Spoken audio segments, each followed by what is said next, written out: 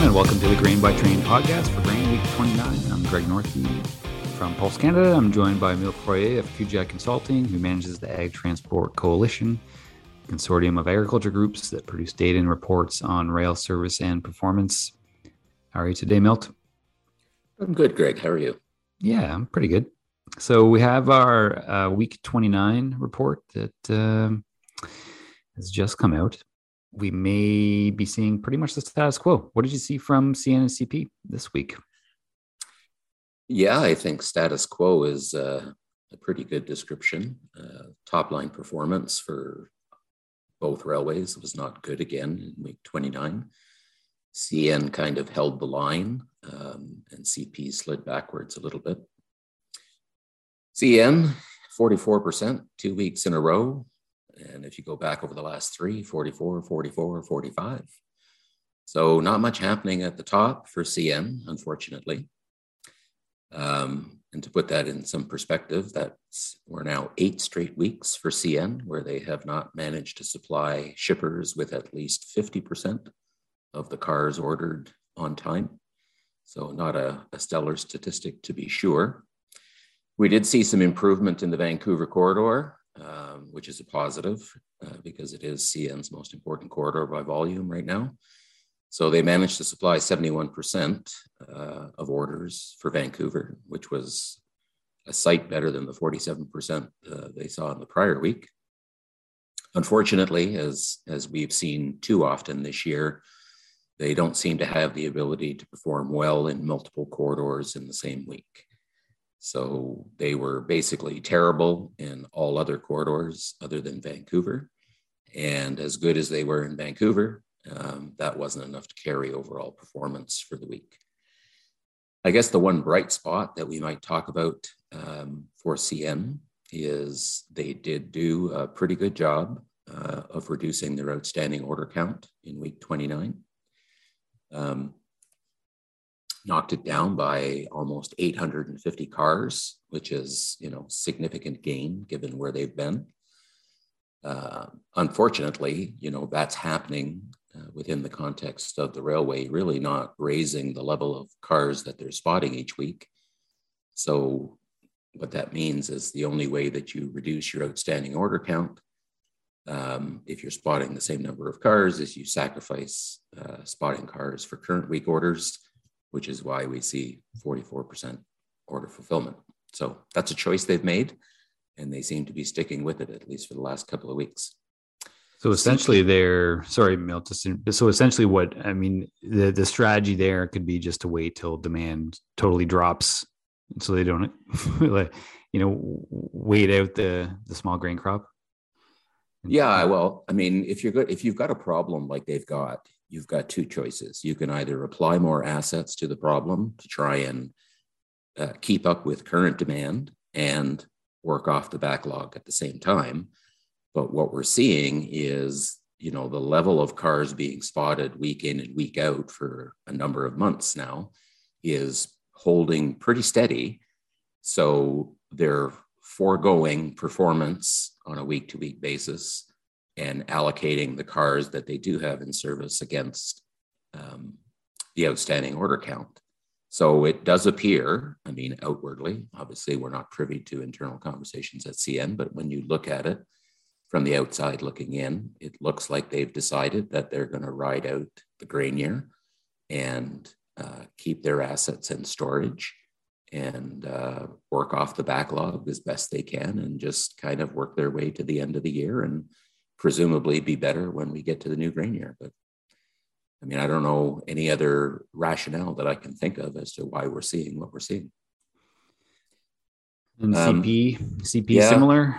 CP, went backwards a little bit actually in week 29. Not a lot, but they dropped from I think 59% to 55%. So a little bit better than CN, but again, that's not saying a lot. And for them, they've now missed the 60% threshold in supplying cars for current week orders in 8 of 9 weeks. So it's just legendarily bad performance from both railways. And what's really amazing is how long it's gone on. Like we're now, in this for month 3 going on month 4 with, not much of a light at the end of the tunnel that we can see. CP in week 29, not really good anywhere.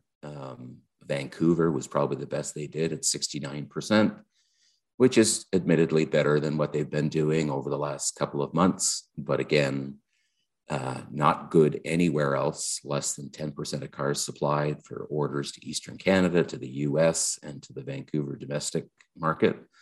So, as good as they were, quote unquote, to Vancouver, just like CN, not enough to carry the day for overall top line performance. Unfortunately, unlike CN, CP not making much progress in week 29 on their outstanding order count, whereas CN took a big chunk out of theirs, CP numbers actually went up a little bit.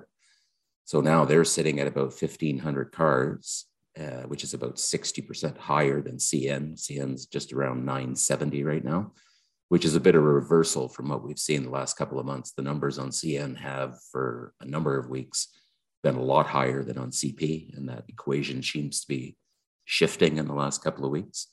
So good for CN shippers in some respects, not so good for CP. And overall, the system counts are coming down, but certainly not as fast as people would like to see. Yeah, it's pretty incredible how the capacity just seems to be so limited on both railways right now, or at least for not right now, for pretty much the entire year. But for provincial performance, some interesting numbers in there. Let's start with Alberta. Yeah, well, just as a general statement, at a provincial level, some huge swings province to province for both railways, like super inconsistent. In Alberta, CN delivered their best week of performance, bar none, for the entire year so far this year. 99%, as close as you could be to being perfect without being perfect. Now, admittedly, they did that on the lowest demand that we've seen in any week this year. But I think, given the performance that we've seen, you take your victories, however small, wherever you can find them. And so for CN shippers in Alberta, week 29 was a pretty good week. Not so much for CP, because both railways can't seem to deliver well in the same place in the same week. They only managed to supply 40%, which was obviously not very good. It's their worst performance in 10 weeks and their second worst performance of the year to date. And it was all about Vancouver, which was 100% of demand, and they delivered 40%, so not too good. If we look at the other provinces, Manitoba, incredible, really. I'm running out of words to describe the performance that Manitoba shippers are seeing. Just another terrible week in week 29 from both railways, 0%, which is quite remarkable, really, from both CN and CP. CN has now supplied none of the cars ordered by Manitoba shippers for 3 straight weeks and 5 times in the last 6 weeks. And it doesn't seem to matter what corridor Manitoba shippers want to ship in or that they order cars for. This week, it happened to be Vancouver and Eastern Canada. The result is the same.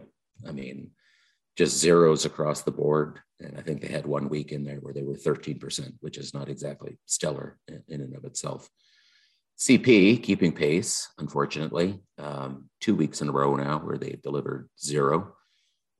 This week it was about the US and the Eastern Canada corridor, and obviously both zeros, so not good at all. Saskatchewan was, kind of like Alberta in the sense that there was a really wide gap in performance between the two railways, just reversed. So whereas CN was really good in Alberta and CP was not good in Alberta, when we get to Saskatchewan, CN was not so good in Alberta and CP was better. So CN was a little worse than they were in week 28. They dropped from 42% to 39%. And again, here in Saskatchewan, they haven't hit the 50% mark for 8 straight weeks. And really, performance was carried by how poorly they did in the 2 most important corridors, Vancouver, where they delivered 55%, and Prince Rupert, where they delivered 0. And that pretty much set the tone for overall performance for Saskatchewan shippers. CP was much better. their best performance in more than a month at 75%, which in normal times we would say is not great, maybe acceptable, but given the way things have been going this year, pretty good. Interestingly enough, CP delivered that performance on the highest demand we've seen from Saskatchewan shippers in 2+ months. So that's an interesting observation. The Vancouver corridor, which is not unusual, was the biggest and the most important, and it pretty much carried the day at the top line, with CP delivering 84% of cars, although they were less good in other corridors. Thanks, Milt. And yeah, on that demand, so looking ahead, is it still, are you seeing, because you can see a little bit ahead on demand, or is it still a steady downward trend, or is this uptick that we saw in this week at least, or the week 29, is that continuing? It looks like we're going to have an uptick in week 30 for both railways based on the numbers that we can see. There's always a little bit of questionable visibility on CP's numbers because, of course, their traffic is dominated by their dedicated train orders, and shippers exercise significant license week to week to set trains back depending on how their pipelines are working. So that number might come down, but right now, based on our preliminary view, it looks like demand is going to rise for both CN and CP in week 30. Having said that, still at the lowest levels in 5 years for this time of year. Week 31, which is this week in real time, likely to turn the other way. The early numbers that we have for week 31 look like there's going to be a pretty healthy drop for both railways, which is, pretty consistent with what we've seen so far this year. So no great anticipation of the downward trend that we've seen all year really turning the corner in any meaningful way in the next 2 weeks. Looking ahead, I mean, as you noted for CN, some eating away at that backlog. I guess, the big point here is whether, well, obviously the backlog is going to disappear, but over the next few weeks, just to see how much it disappears versus current demand, I guess, eh? Yeah, it's really going to be about the pace. So CN has turned in a couple of good weeks. CP had not a good week this past week, but they were good the week prior. So, at the risk of appearing optimistic in these dire circumstances, I would say that there's a good chance that we're going to see some improvement in that number, likely from both railways, although given what we just saw, I'm not quite sure where it's going to come from. But overall, we should probably see that number continue to go down. And when you look farther out, I think the one thing that most people acknowledge is that the grain supply is going to continue to dwindle. And if nothing else, that dwindling supply is going to reduce orders going forward every week. And if the railways maintain their capacity levels, which, while we accept are below what's required, that probably will result in the backlog clearing at some point. So is that 2 weeks, 3 weeks, 4 weeks? I'm not sure, but over the course of the next 4 to 6 weeks, I would say is probably a reasonable guess. Okay, well, we'll be watching as always, Milt. Thanks again for your time today. For those who would like to see the reports, you can go to www.agtransportcoalition.com, and we'll talk to you all next week. Bye.